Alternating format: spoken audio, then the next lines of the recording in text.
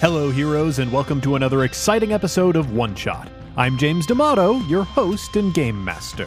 This week we're presenting Red Flowers on a Black Grave, a dramatic game about the fall of the Paris Commune. Folks, the premise sounds super heavy, but I promise we do a fairly light rendition of this that's really character-driven and fascinating. This design comes to us from Catherine Rahman. It's clearly a work of passion, and her expertise and enthusiasm shows throughout the design. The game itself is fairly simple, providing players with context and prompts along with a relationship map to help get their ideas flowing.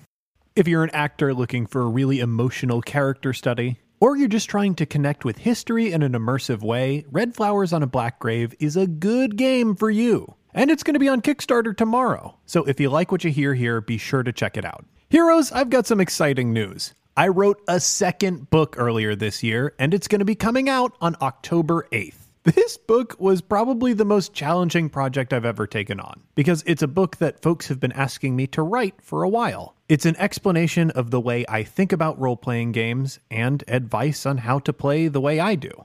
I've applied concepts from improv, theater, literature, and film to my artistic process as both a GM and a player. It's divided into two sections. The first breaks down stuff that we already do at the table, helping you take a look at what you do instinctually as a player and think about it as a process that you're hoping to improve. The second half takes that information and helps you use it to improve your playing technique, explaining ways to address things like pacing, imagery, and theme in your play.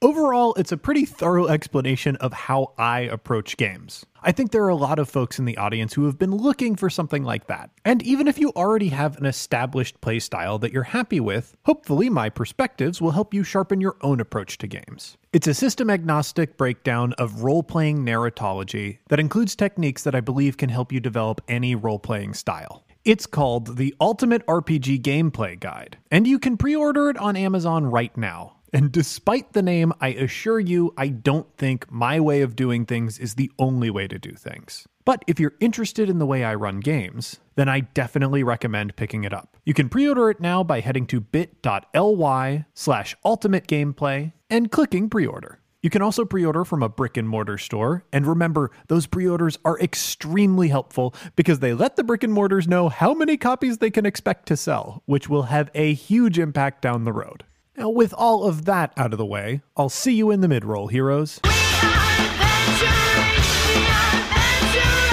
All right, heroes, let's meet our party for this week. First up, we've got the sweet, sonorous tones of love of my life, Stephen Kropa. Oh, hello. Yeah, keep hitting me with that. Yes. Stephen, I'm so excited to be playing this with you. Yes, I'm very excited as well. So, Stephen, you are my friend who cares about films and cinema, I think, more than pretty much anybody else that I know. That's true. I don't care about any people. I only care about films and cinema. I mean, films and cinema only occasionally disappoint you. Yes, that's true. People constantly do. Stephen, this is kind of a historically based tragic thing. Is there a movie that's like your go-to kind of period tragedy that you like? Go-to period tragedy. I love Atonement. The film Atonement. I think it's got a killer soundtrack. Very young Saoirse Ronan is fantastic in it. The Professor X himself, James McAvoy, and Keira Knightley. It's very, very good. I like sweeping romance films like that. Sense and Sensibility. I wish there was a wide Sargasso Sea film adaptation that would be really cool to see. Beyond that, the general Saving Private Ryan and I feel like that's a good collection of influences to be drawing on for this. Pisces boy, and I like romance. So if it's war and romance, like War Horse, it was great. Well, I definitely think we're going to get some of that today. Yes. Joining us for her second episode of One Shot, I believe, that's Adira Slattery. Hello. Adira, I'm so happy to be playing with you again after A Woman with Hollow Eyes has drawn to a close in its second season. Something tells me that this game is probably going to have less over-the-top, magical, surrealist nonsense. Yeah. Probably a similar amount of stabbing, though, but... Yeah. Well, Adira, speaking of stabbing, you are an accomplished LARPer. You've done a lot of LARPs. Are you like a tragedy LARPer? Do you like those games? Is there a rec that you want to throw out to our audience who will hear this and be like, ooh, I want to get even more of this dramatic, tragic stuff going? There's a great game written by Dave Simpkins, who is an academic studying LARPs, who also has a book you can buy on Amazon if you want, called Adrift, that generally runs at Gen Con.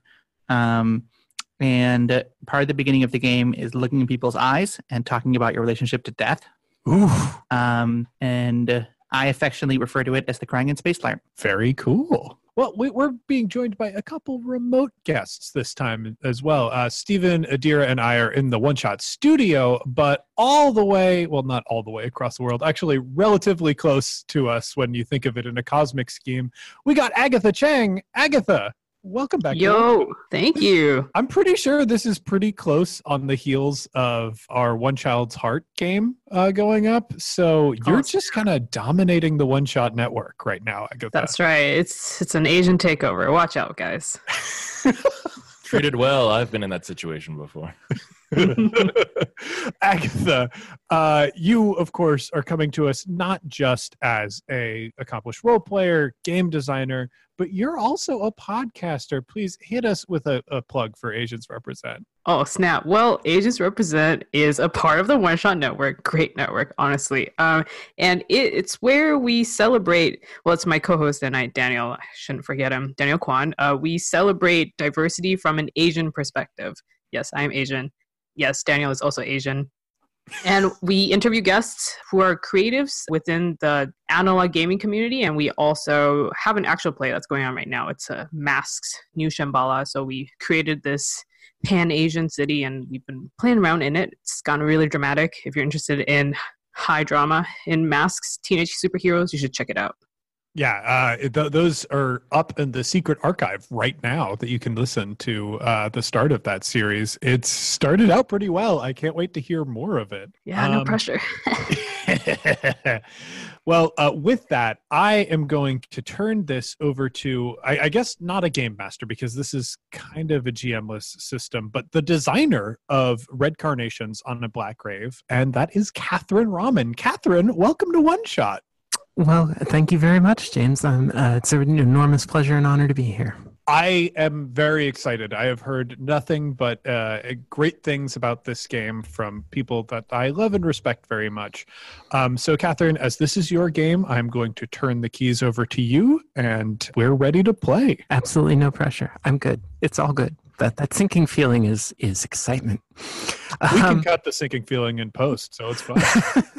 I'm a great fan of doing changes in post. But hey, welcome to Red Carnations on a Black Grave. What is it about? So in the year 1871 in Paris, there was a short, very socialist and radical revolution that took over the city for a while. And they were super egalitarian and super Republican and super socialist, and they had liked a lot of great things that a lot of people today would probably not have any problems with. Unfortunately for them, the government had fled to the city of Versailles, which is about 20 kilometers west of Paris. It is the place where the ancient kings of France would say, well, not ancient, but the last 500 years. So they gathered an army, and in the last week of May 1871, they stormed the city of Paris, and a lot of people died. We don't know how many for sure, but it was probably on the order of 30,000. They arrested about 40,000 people, and those were court-martialed and given various prison sentences over the next couple of years. How long did this raid last? The Paris Commune lasted about 70 days. The Bloody Week, as it's called, lasted just about a week. Holy cow. Yeah. Now, the fun thing is we get to play characters in the middle of all this. Well, I'm sure everything will go all right for them. Yeah. Yes, everything is fine. Don't worry. What's my armor class? Yeah, not going to help. You would need a plot armor class, and we don't have that.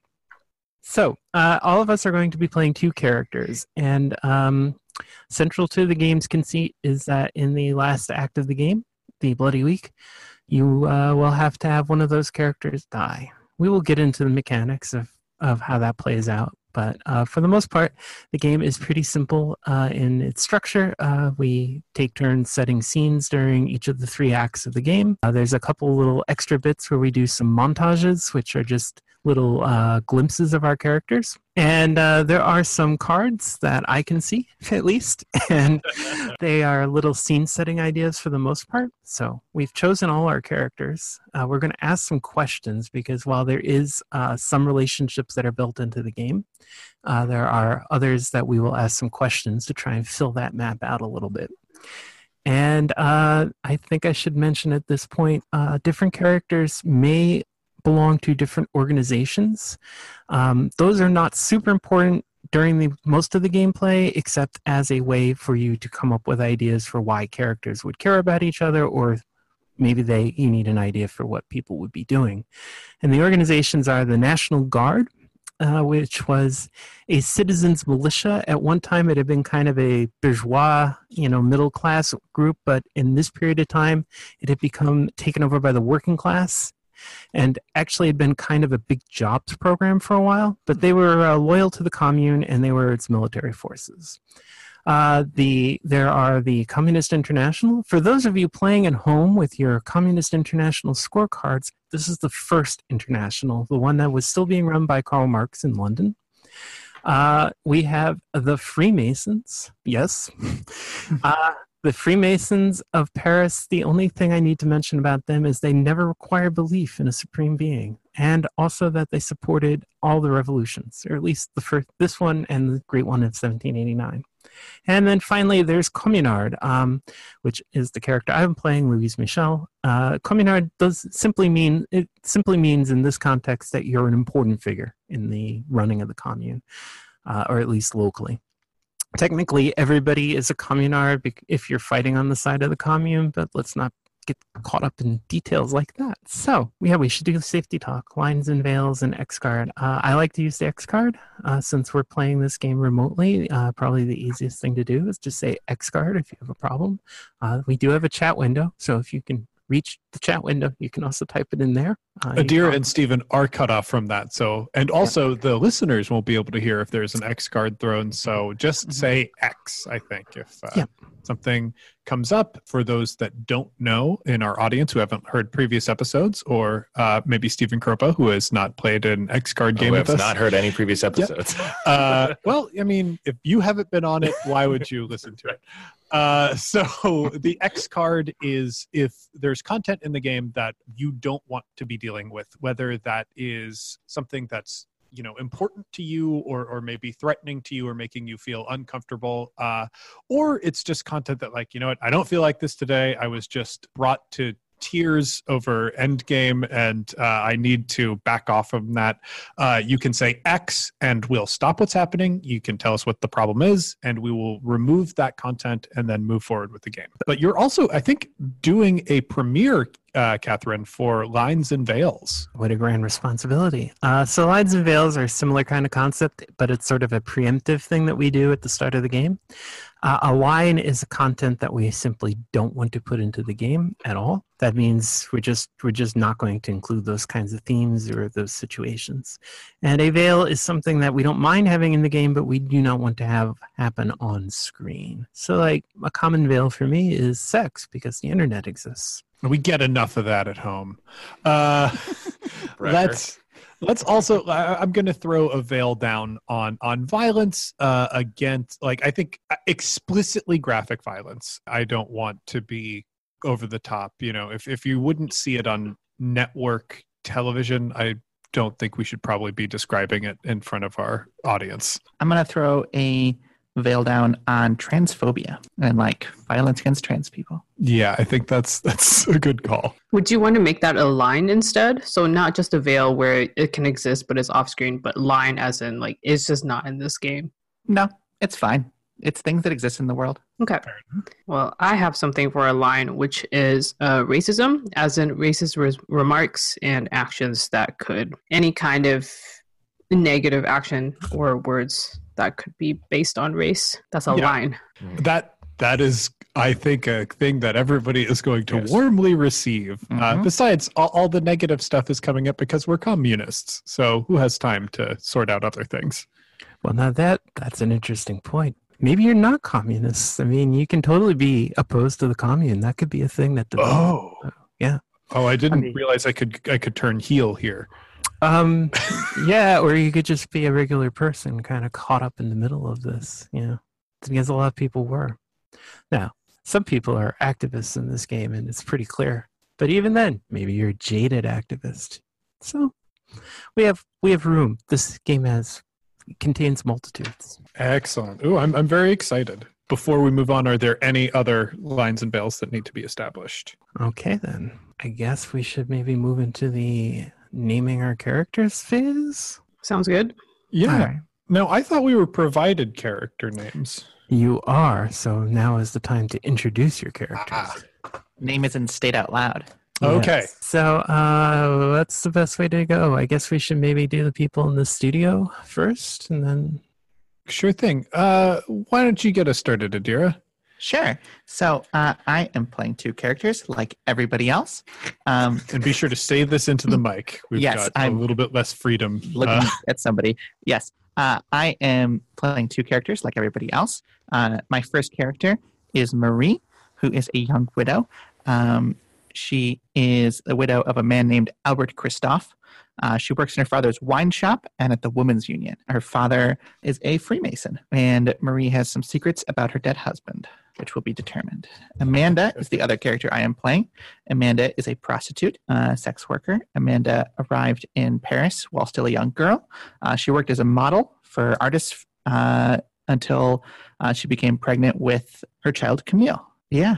And she's also in love with Lodoiska, who's another character. Since we've mentioned it, I am going to be playing Lodoiska. Lodoiska is described as a Polish Amazon, which, that is a character that I will love to play.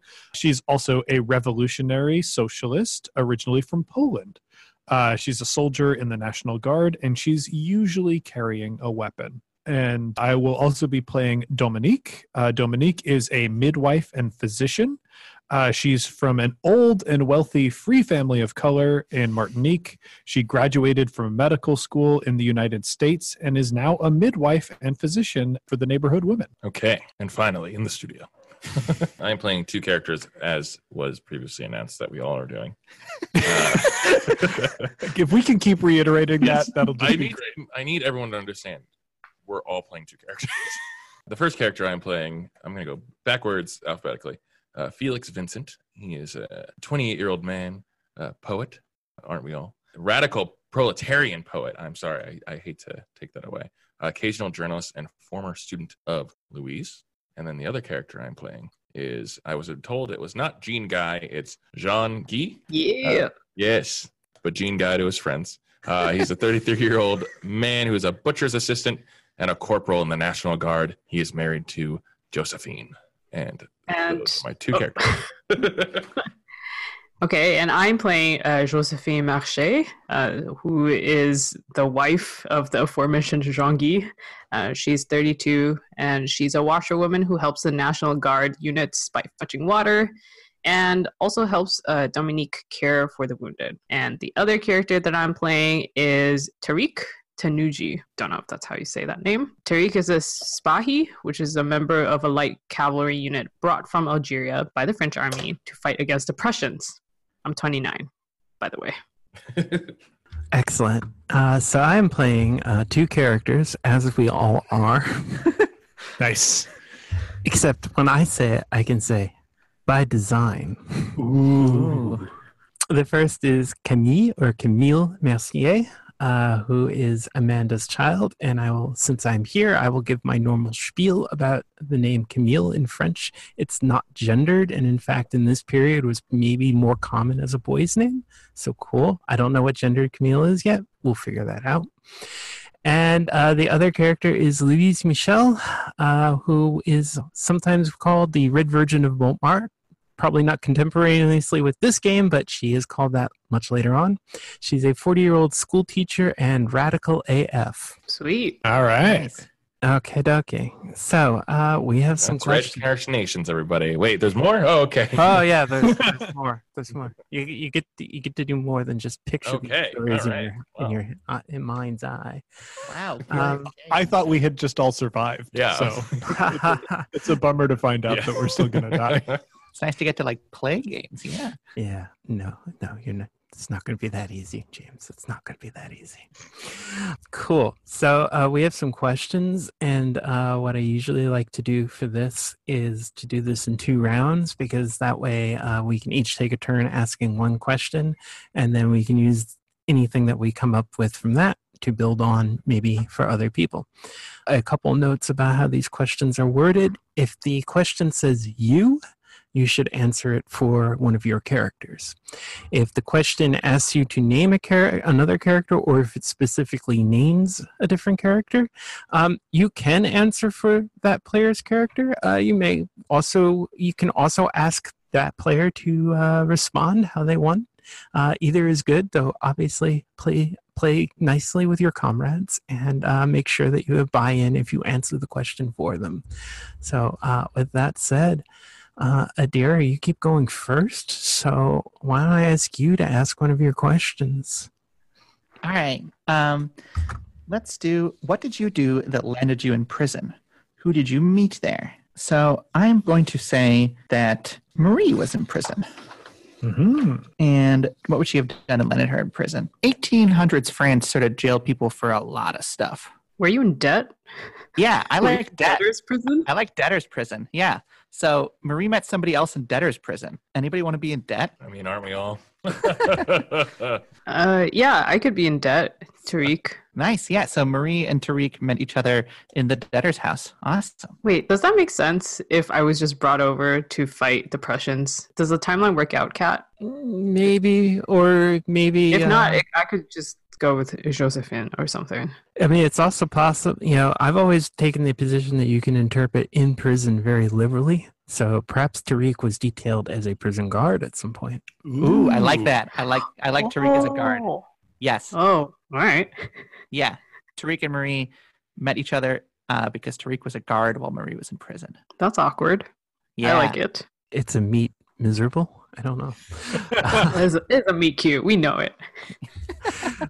Cool. I guess, Steven, you want to take another one? So these are the questions not next to the characters. These are the other questions. Yeah, that's correct. Everybody has a personal question. I don't traditionally ask people to read those Gotcha. out loud. They're sort of just there for you to think about. Okay, I will read. Who was a confidential police informant for the Imperial Police before the Commune? And then name a character who knows the secret and ask their player why they haven't said anything about it. I think it would be pretty cool if the police informant was Emile, the child. Whoa. Whoa. That's right. Wow. These mics are on stands. Can't drop it. Totally down with that. Why? I'm writing underneath the child, rat. Why? Oh, and then I name a character who knows the secret. So that's a different character. Correct? Yes. Okay. I will say Marie knows this secret. Ooh. Why haven't you said? Okay, so Amanda doesn't know. No, Ooh. Amanda does not know, but Marie does. Ooh. Yes. All right. I was like, who's Amanda? Oh, okay. Amanda's the kid's mom. Yes, now I see that. Yes. Yeah. Yeah. Why did Marie not say anything? Why does Marie not say anything? Yeah. So I think Marie didn't say anything because Marie didn't want to get landed in prison again. She's already had to deal with that once already and doesn't want to keep having to deal with that because it sucks. That's putting it mildly. Well, James, why don't you ask one of your questions? All right, so the first question that I've been assigned is, who did Felix write a poem about? What do they think of the poem, and why did he choose this character as the subject? I feel like Marie's already got a lot of stuff going on. Should I be not picking one of my characters for this, or picking one of my characters? Is there a best practices there? No, I think if you just want to fill in the map somehow, You that's just want me to okay. have to write your character a poem. I do. I think it's going to be Dominique. And I actually think it's Dominique because Dominique helped Camille be brought into the world. And I think Felix was probably just very inspired around that time and was writing poems about the child coming, was writing poems about the mother, was just writing poems. So I sort of got caught up in that blast radius of poetry. And why was she chosen as the subject? I think more specifically than just a lot of poems were being written, I think there was a command that Dominique had of the room at that time that I think made a great impression on Felix. And how did you feel about the poem? That's in there too. I think Dominique doesn't, trouble herself with such things. If a poem gets written, if a poem doesn't get written, it doesn't matter. Nothing gets you more poems written about you than lack of interest about poems written about you. Well, I mean, you both are in the international, so maybe it's just not dialectical enough. I don't know. I don't like prose, okay? Awesome. Hey, Agatha, you want to ask a question? What gender are you now? And what was your gender as a child? What do others see you as? Let's go with Josephine. What gender am I now? That's interesting. So I basically get to just say whatever about this character then? You get to say whatever. It can also be the obvious answer is obvious. I don't know what that means. I mean, it could be that you identify as a woman and you were raised as a woman, but maybe something happened in the middle. Yeah, I'm open to suggestions. I'm a little lost on this question. Be trans. I should remind you that during this period, the writer George Sand, who was not named George when she was born, would go around wearing tuxedos and smoking cigars, and also had a passionate affair with Frederick Chopin. Whoa. So, oh, yeah. Man, a didn't real expect thing. that. Trans So people have existed for a long time. You can also choose a different question if this one is really boxing you up. okay, let me state what my thought process. So, and then we can see if we y'all can help me through this. Okay, so I'm thinking it'd be interesting if Josephine thinks that her gender is she is a man, and then her gender as a child was a girl, let's say, and then what do others see you as? Then it kind of is. I'm like, where do I? Because if I'm saying that others see her as a woman, then this will become like basically the trans identity will become like one of the focal points for Josephine, which is fine. But so do y'all know what I mean now? I'm kind of like, I don't know if I want that to be at the forefront or if y'all like you're okay with being trans, but like being closeted, do you feel is going to be too much pressure on it? Yeah, I'm kind of just like, I'm not sure about this aspect. And I kind of wanted to bring that question to the table. Well, then maybe we can pass that question on to someone else if that's just too much to juggle. Okay. I mean, sure. Because To be fair, I ditch that one when I draw it a lot, too. What about question 1, Agatha? what story do you tell people about your father? Why are you ashamed of the truth? Name another character who knows the truth about him. And I will go with Josephine.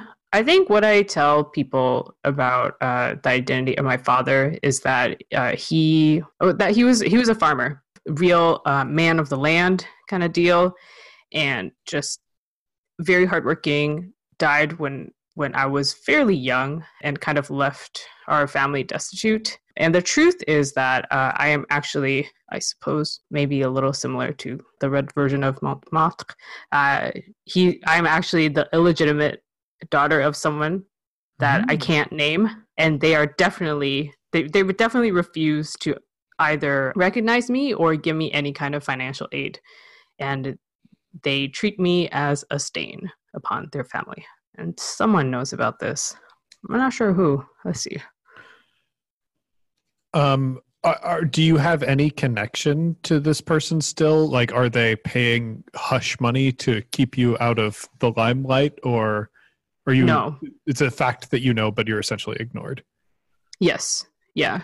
I think they're powerful enough that they don't need to pay me. Yeah. So I think anyone could know about this. Well, you work with Dominique, and she's a communist, so You're married. Yeah. Sean. That's also true. And other things that are on this map. Yeah, I'm trying to find a person that hasn't been pulled into anything yet. Yeah, the other obvious answer would be Louise. Okay, let's say it's Louise Michelle.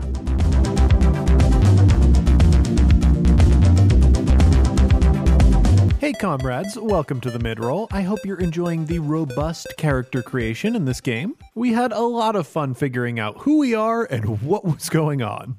Heroes, the campaign podcast, has a live show coming up. We're teaming up with our friends from the Cryptid Keeper podcast to do a show here in Chicago at Stage 773. And I believe there are still a few tickets left. So if you want to go, I'd recommend booking them extremely soon. Once again, the show is going to be July 6th at the Cabaret Theater at Stage 773. And you can get your tickets by following the link in our show notes or by heading to bit.ly/cryptcamlive. That's CRYPTCAM live.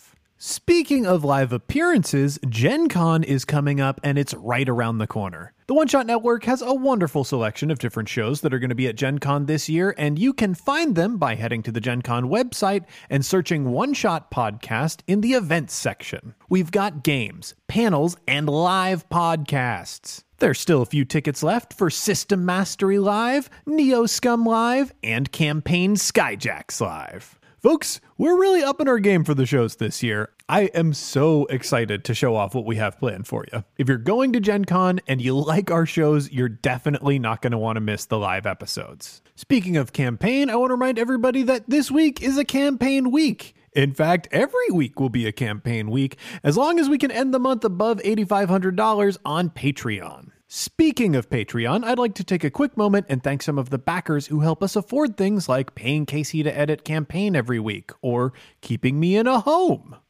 Spuzz, thank you so much. Tiny T-Rex Arms, thank you. Twin Hits, thank you very much.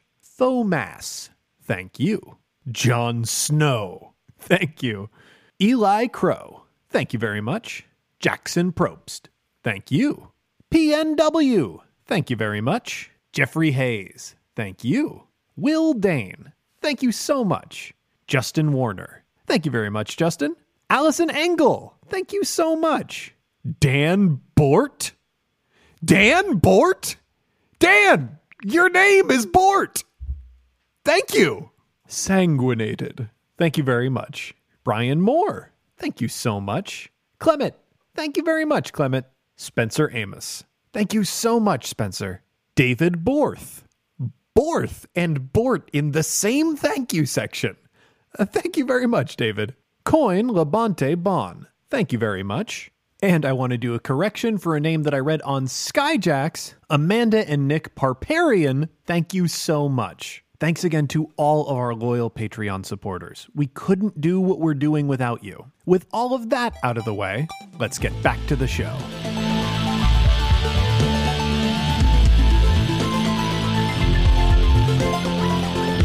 Okay, cool. I'm going to answer this in one of my favorite ways.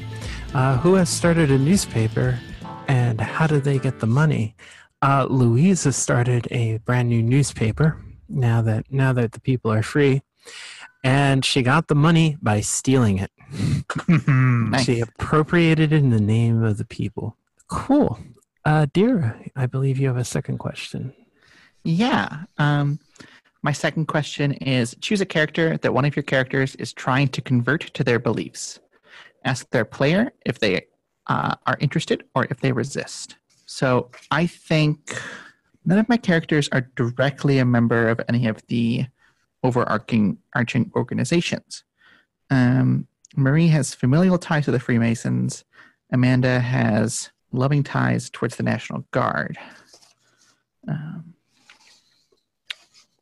So I'm trying to think about what belief one of my characters is trying to convert someone else to also be holding. Beliefs don't have to be positive. Beliefs can be things like, oh my God, we should not get caught up in politics. Mm-hmm. Yeah, I know I did my first question about Marie, but I think I might want to do this one about her as well. Because Amanda actually already has a lot of stuff just straight up on paper. So I'm going to say that Marie wants to run away from Paris, and she is trying to convince Felix that is also a good idea. I mean, probably a good move. Good motivation. What does Felix think about that? You're trying to convince Felix to Run away from Paris. run away from Paris, but that's where all my inspiration comes from. For my poems and such. Poets, man. You take the poet out of Paris. It also can't. takes the Paris out of Yes. the poet, which is the Exactly. problem. Right. You can lead a poet to You Paris. can lead a poet to Paris. You can't make it right. Poetry.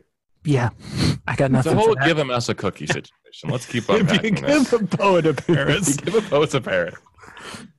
Cool. Steven, why don't you ask another question? My second question. Fun thing for listeners, if you caught on, we all have 2 questions as well as 2 characters.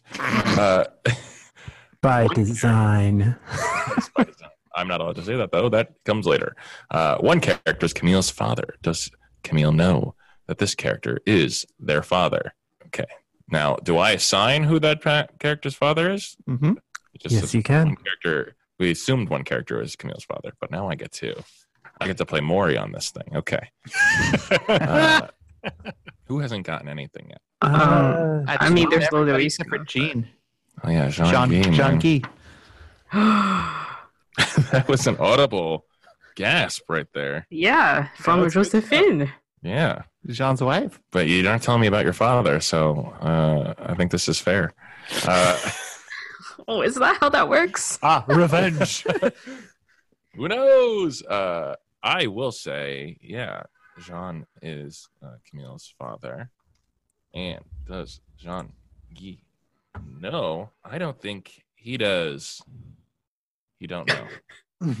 He doesn't know. So As in, forget as that in, I like, thought that. so does Jean have a suspicion? No, none at all. What? Just complete either willful ignorance or, which will be the case, ignorant ignorance. Cool. Question answered. I'm just gonna follow you around, Papa.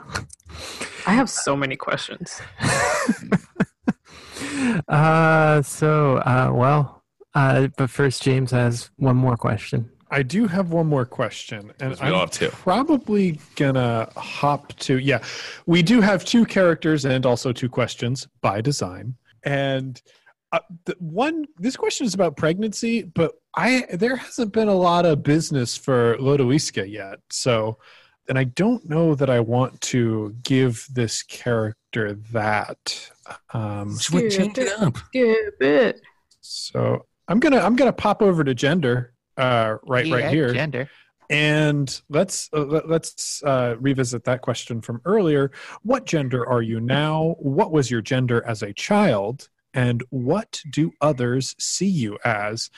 Let's take a moment and let's see if we can create a fun gender bomb for this character. I want to start is, what was your gender as a child? I think Lodoiska was raised as a boy in their childhood, even if they would have been assigned like a girl at birth, because it was easier for the family to travel at that time. And they lived as a boy for like most of their life, especially like getting into the work that they were doing right before they came here, being in Poland. But I think now here, for the first time in their life, like they're like, well, I could be a woman if I wanted to be a woman, but I've lived as a man so long. I don't know if I'm more comfortable with one or the other. So I think Lodoiska is not comfortable like really anywhere right now. Like they've had to hide something for so long. They've lived as another thing for so long. There are no right answers to that question for them. But the gender that other people see them as, I think mostly people still think they are a man. What pronouns would you like us to use for Lodoiska? I think other people will probably use he, him for Lodoiska, but perhaps Amanda would use she, her. All right. Wow, this is way better than my attempt. Some of those questions, they're just so good. Agatha, you've got a question left. Because Yes, we I have do. all 2. By design. Yes, by design. My other question is, whose life did Tariq save, and why did he decide to risk himself? And I'm going to say that Tariq risked his life to save Camille. And the reason why he decided to do that is because he thinks that he is Camille's father. Ooh, nice. Whoa. Whoa. Tangled web. Yes. Cool. Awesome. So I got one last question. Name the character one of your characters is in love with and ask their player if they return the affections. And since this seems like a fun thing to just throw into this little minefield that you've created, James, I think Louise is falling for Lodoiska. What? Yeah. So I don't know if you return those affections because you are in a relationship, but I don't know. Yeah, I don't think Lodoiska returns those feelings or really even notices them. Yeah, I'll just put it down as carrying a torch for Lodo. Yeah. This tangled web, and Felix is just writing poems that are not well received. Well, I don't think Dominique is the right audience for poetry. Fantastic. So cool. We've got all the questions in. We've got all the characters done. Before we go, red carnations on a black. We all made it. There's more. We Wait, there's more. Oh, there's so much. There's so much more, Melanie. Oh boy. All right. Yeah. So we're gonna play the game now, and the way the game generally works is we have to do a little homework, which is our historical readings. They are short. I worked very hard to keep them very clipped and short, but they should theoretically give us enough information to play our characters honestly, because I'm going to assume most people have no idea what happened in this time in France. The short answer is a lot, but you don't need to know all of it. I do, but that's okay. I am crazy and wrote this game. The second thing, so the way scenes work is we'll take turns setting them. When it's your turn, you have narrative authority over the scene, which generally just means if there's any question as to what's going on, like if there's some doubt as to what will happen next, you have the authority over what happens next. You can also, do whatever directorial tricks you want to pull out of your bag. If you want to do a time cut or you want to do a fast forward, you can do all those things. But the main point that you'll have to do is you'll have to indicate one of your characters to be in the scene. I have to tell people this now because I am a huge ham, but other people apparently aren't, and sometimes we try and not put one of their characters in the scene. Please put one of your characters in the scene. Also, just say where it is and who else is in the scene. There's another kind of scene that we'll do at the very beginning and then right before the end that I call the montage, which is just a quick 1 or 2 sentence glimpse of our different characters that we'll do in 2 rounds, again, so that we can build on results if people come up with ideas. The main thing I want to say about the scenes is this is a very political game.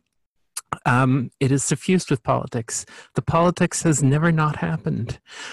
Therefore, I have generally found it's a far more successful strategy for people to not start from a political place, but just to pick up whatever their characters are thinking and feeling and doing, and then let things develop from there. The politics are going to happen. It's never not happened. So with that said, now that we've got our characters, we've answered our questions, we can actually start the readings.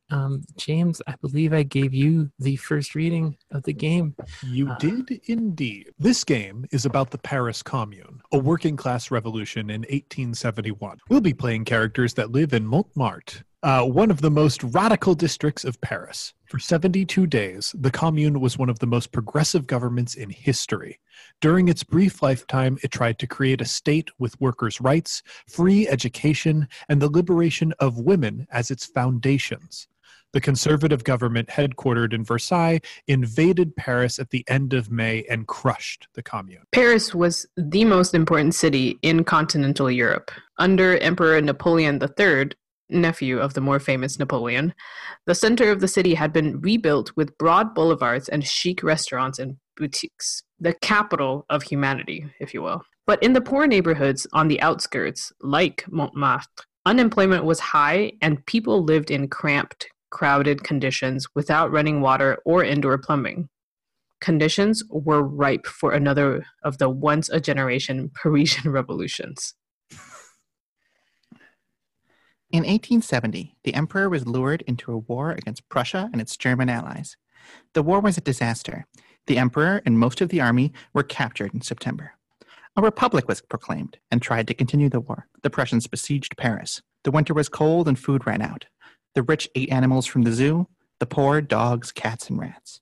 The only way to get mail out of the city was by balloon. Finally, the Republic surrendered to the Germans. Parisians felt betrayed. Despite the large number of troops of the National Guard, a militia that was often the only paying work during the siege, the government never supported them for an attack against the Prussians.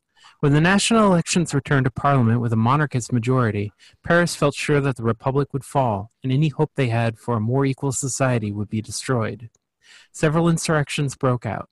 The battle for the soul of the French Republic was about to begin. The government, now led by Adolphe Thiers, agreed to pay 5 billion francs in reparations. The Germans remained dug in east of Paris. The National Guard cannons in Montmartre have been bought by its inhabitants, not the government, but Thiers ordered their seizure to prevent insurrection. Before dawn on March 18th, 1871, soldiers of the French army came to take the guns, but were confronted by a crowd of Montmartre's women. The commander ordered his soldiers to shoot the women, but they arrested and executed him instead. The National Guard took over Paris and ordered elections for a new government for Paris and France, the Commune. Okay, fantastic. And well done with the French names. I know, it's hard. I tried to make sure there was as little as possible, but sometimes it snuck back in. So what we're going to do now is a brief prologue scene. This is going to be a montage, and you're going to each take turns narrating a brief scene about your characters' lives during the days of March 18th, 1871. We're going to do this in 2 rounds around the table so that we can build off each other's ideas. The scene you should set is just going to be a couple of sentences, no dialogue. Just give us a brief glimpse, just a few sentences about where your character is. And this can take place before, after, or during the attempt of the army to seize the cannons in Montmartre. Your narration should help give us a sense of who your character is and what they do. The characters in this game are all in the working classes of Paris, people whose daily lives have often been erased in history. Show us what they do, who they love, how they react to the news of this sudden revolution. Do they accept the execution of the general? Did anyone speak in his defense? Do any of the characters oppose the creation of the commune? I must emphasize this point, characters cannot die yet. There's a funny story about that. And once we're all introduced, we'll move on and unfortunately have to do some more homework at the start of Act 1, but then we'll have, actual scenes. So why don't we read this in the order we did it? So I guess, James, do you want to do a quick montage for one of your characters? For sure. We see especially for this working class district, I think well-furnished kind of apartment. There are pictures on the walls. There is like a relatively new, I guess wallpapering is popular. It's well painted. There are gas lamps in the interior. It sort of moves over this apartment to a boiling pot of clean water, where we see a woman in her late 20s, early 30s, throw a bunch of metal instruments into this pot of boiling water. You can tell that she looks like she has lost sleep. She is standing over the pot, trying to slow her breathing, as outside you can hear excited shouts and perhaps in the distance cannon fire. That's Dominique. Agatha, you want to take the next one? Yes. I think it's before you see anything, you first hear the cheers of the crowds. There's a lot of people just going, yeah, ah, and that's kind of all in the background. And then you see very slowly, like a slow motion of Josephine. It's a very close-up shot of her face, and she's turning around and looking all around her, and there's just all these people looking bedraggled and worse for wear, kind of dirty. But everyone is just throwing their fists in the air and shouting, and she is aglow. She is also very dirty, and in one of her hands is holding a bucket of water, but her eyes are aflame with the light of the revolution. I think looking out at Josephine, you sort of zoom a little back to a wine shop that appears to just be sort of opening up into the new light as Marie steps out of the shop. She is a woman in her young 20s, and just sort of leans against the entrance to the shop, looks out at the crowd, and sighs a long sigh. I think we see some of the cannons are being pulled back down through the streets in celebration by a jubilant crowd, and sitting astride one of them is a 12-year-old boy. He's got like the newsboy cap on, and he's waving this big red flag. It's like the size of him, and people are just screaming around him, and he's got this huge grin on his face. And that would be Camille. And as folks join the fray in the celebrations, a table outside of a tavern gets bumped, and a wine glass goes over, and cursing out is Felix, and he kind of waves his hand in a do whatever you want to do manner. And he goes back to a notebook in front of him, and he has kind of a large piece of rubber that he's kind of scratching off the markings of a failed poem, and he continues to write. Are we doing all the characters in this? We are doing all the characters. That's why they're very Back to brief. one. Okay, I think in the crowd, we see a tall person who's bruised. They look like they've been through hell, but they are singing and shouting excitedly with everyone around them. And that is Lodoiska. They don't have a flag themselves, but they are near other people who do. Everyone is kind of shouting incoherently. And I think there's probably, an air of drunkenness around them, whether it is, actual alcohol or just the thrill of seizing the city. And along there are like border sentries, right? That's the thing that exists in warfare. Okay, I think in one of those posted sentries, it sits a man. He's polishing his rifle, and he hears the din of the crowd from somewhere in the distance, and he looks up briefly and wipes at his brows with the cloth that he was polishing with, smearing some of that grease across his forehead. And he grins a little to himself and goes back to polishing. This is Tariq. I think zooming back in towards the crowd, hanging onto Lodoiska and celebrating with them is a woman who looks fairly similar to that young boy riding along the cannon, Amanda. She is just caught up in the moment and whooping. I think this would be later at night, and there's a woman in her 40s. She has a kind of stern look on her face, and she's writing things down on scraps of paper and then handing them to women and young teenagers who are just running around the city carrying her messages. And she's standing outside the wine shop and just sort of like leans against the wall, exhausted for a moment. But then she looks up and sees bruised and battered Lodoiska in, his uniform. And she just sort of smiles for a second, lifts up a glass of wine, and like toasts them from across the room, and then goes back to work. And this is towards the end of the celebration, and you see a man, tall in stature. He is adorned with the signets of rank of corporal, and he is walking down now the nearly empty streets with kind of just an exhausted look upon his face. And he's walking, and the hope is that he's getting to walk home after a battle well won. But he walks past his home after a wistful glance up, and he walks to a butcher's shop where he takes off his blue uniform top, puts on a bloody apron, and gets to work setting the next day's orders. Wow, that was very cool. All right. The mic's on a stand, can't drop it. But yes, very cool. So now let's do Act 1, Carnival of the Oppressed, which runs from March 18th to April 2nd, 1871, in which the commune establishes itself and begins the social revolution. The mood is optimistic, joyful, and unbridled. And we have a little bit of more reading to do before this. Okay.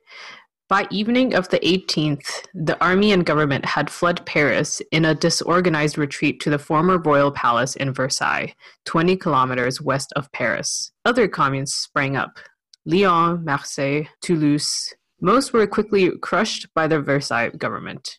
In Algeria, a revolt began against the French colonists. Elections were quickly held in Paris.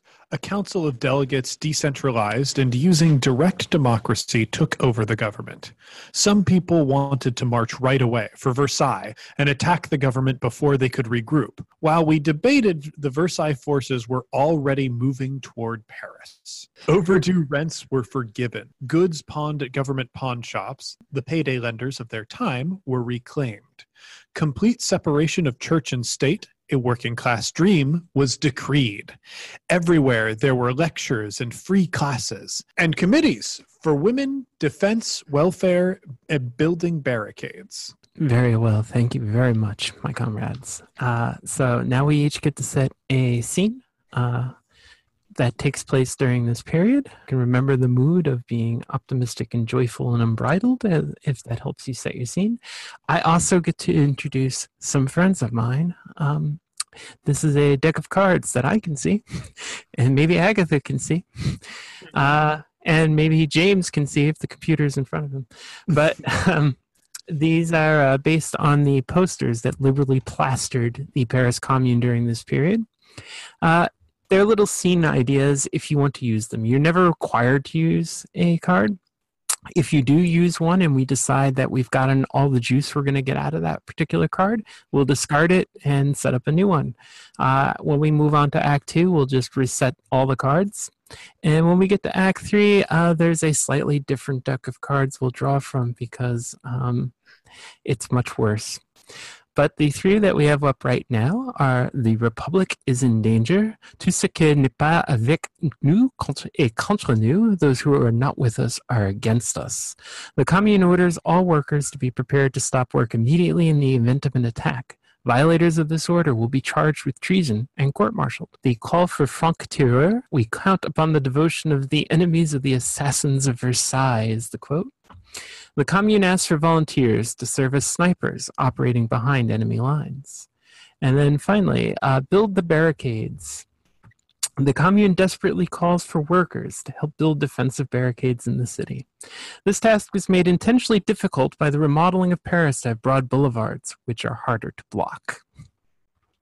With all that said, why don't we start with Agatha and rotate around from there? So okay. I will go third. I'm very curious about the relationship between Josephine and Jean because I feel like we haven't really established that so far. So I would like a scene for us we could do at the butcher shop, and I assume that's where you're working already. Yes. Okay. Working at work. Hacking at some sort of pig. Great. Yes. Josephine. I burst through the doors. Jean. Yeah, take a number. Jean, it's me. Oh, I'm sorry. Let me wash up real quick. Let me help you, and I'll go grab you some water. From a ladle and pass it to you. Oh, okay. I take it and wring it in my hands and then bring it up to my face. It's just kind of moved the blood around, but it's not as dense as it was. Yeah, I take it from you and I continue to help you wipe your face.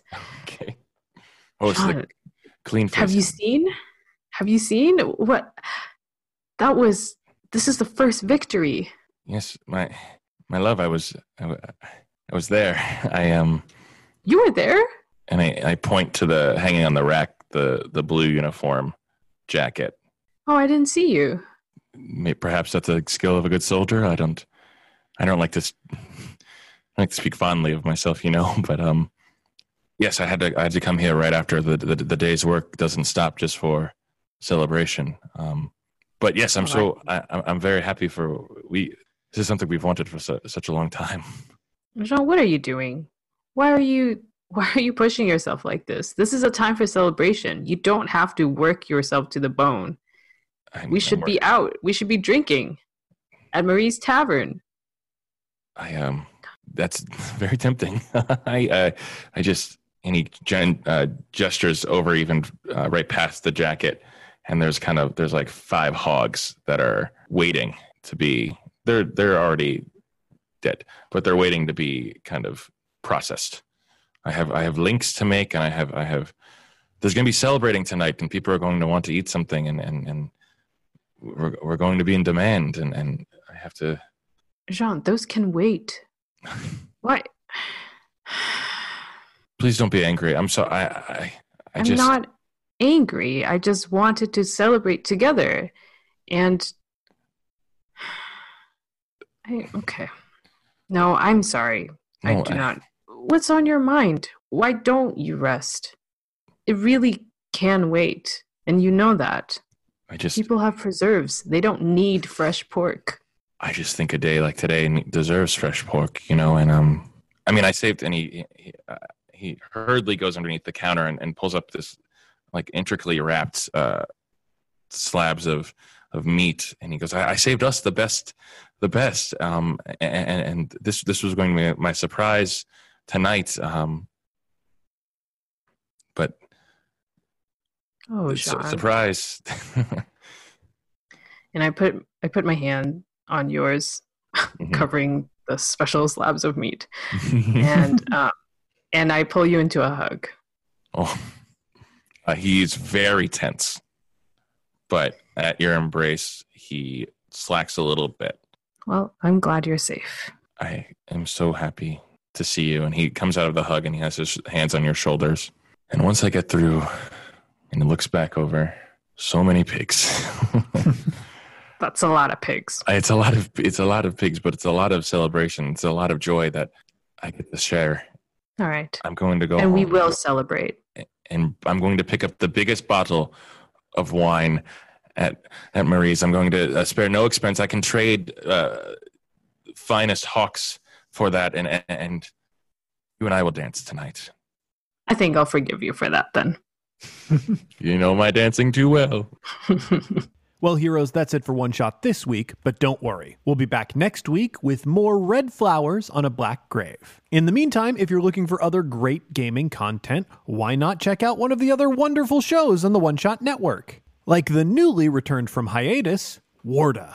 Warda is an original fantasy actual play podcast created by Ali Grauer and Drew Merzieski. It's 1 part Game of Thrones, 2 parts Downton Abbey, served on the rocks with a twist of Agatha Christie.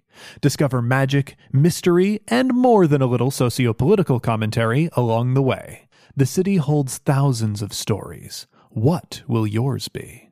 As always, we end One Shot with a call to action, and this week, folks, you gotta call about the border. The way this administration treats immigrants is sickening. Detention facilities are overcrowded with inhumane conditions. And so many of the folks crossing the border are there seeking asylum, looking to the United States because they literally have nowhere else to go. The treatment of these human beings is one of the tragedies that we will look back on in history and be ashamed of. But you can be part of a resolution. And a step towards that is calling your representatives and letting them know that you will not stand for this. When I call my representatives, I use a site called 5calls.org. That's the number 5calls.org. There, you can look up issues affecting the country, find contact information for your representatives, and a script to read while you're on the phone so you can get your point across easily. Calling is a small step, but when we face a crisis so large, the worst thing you can do is nothing. I'm counting on you, heroes.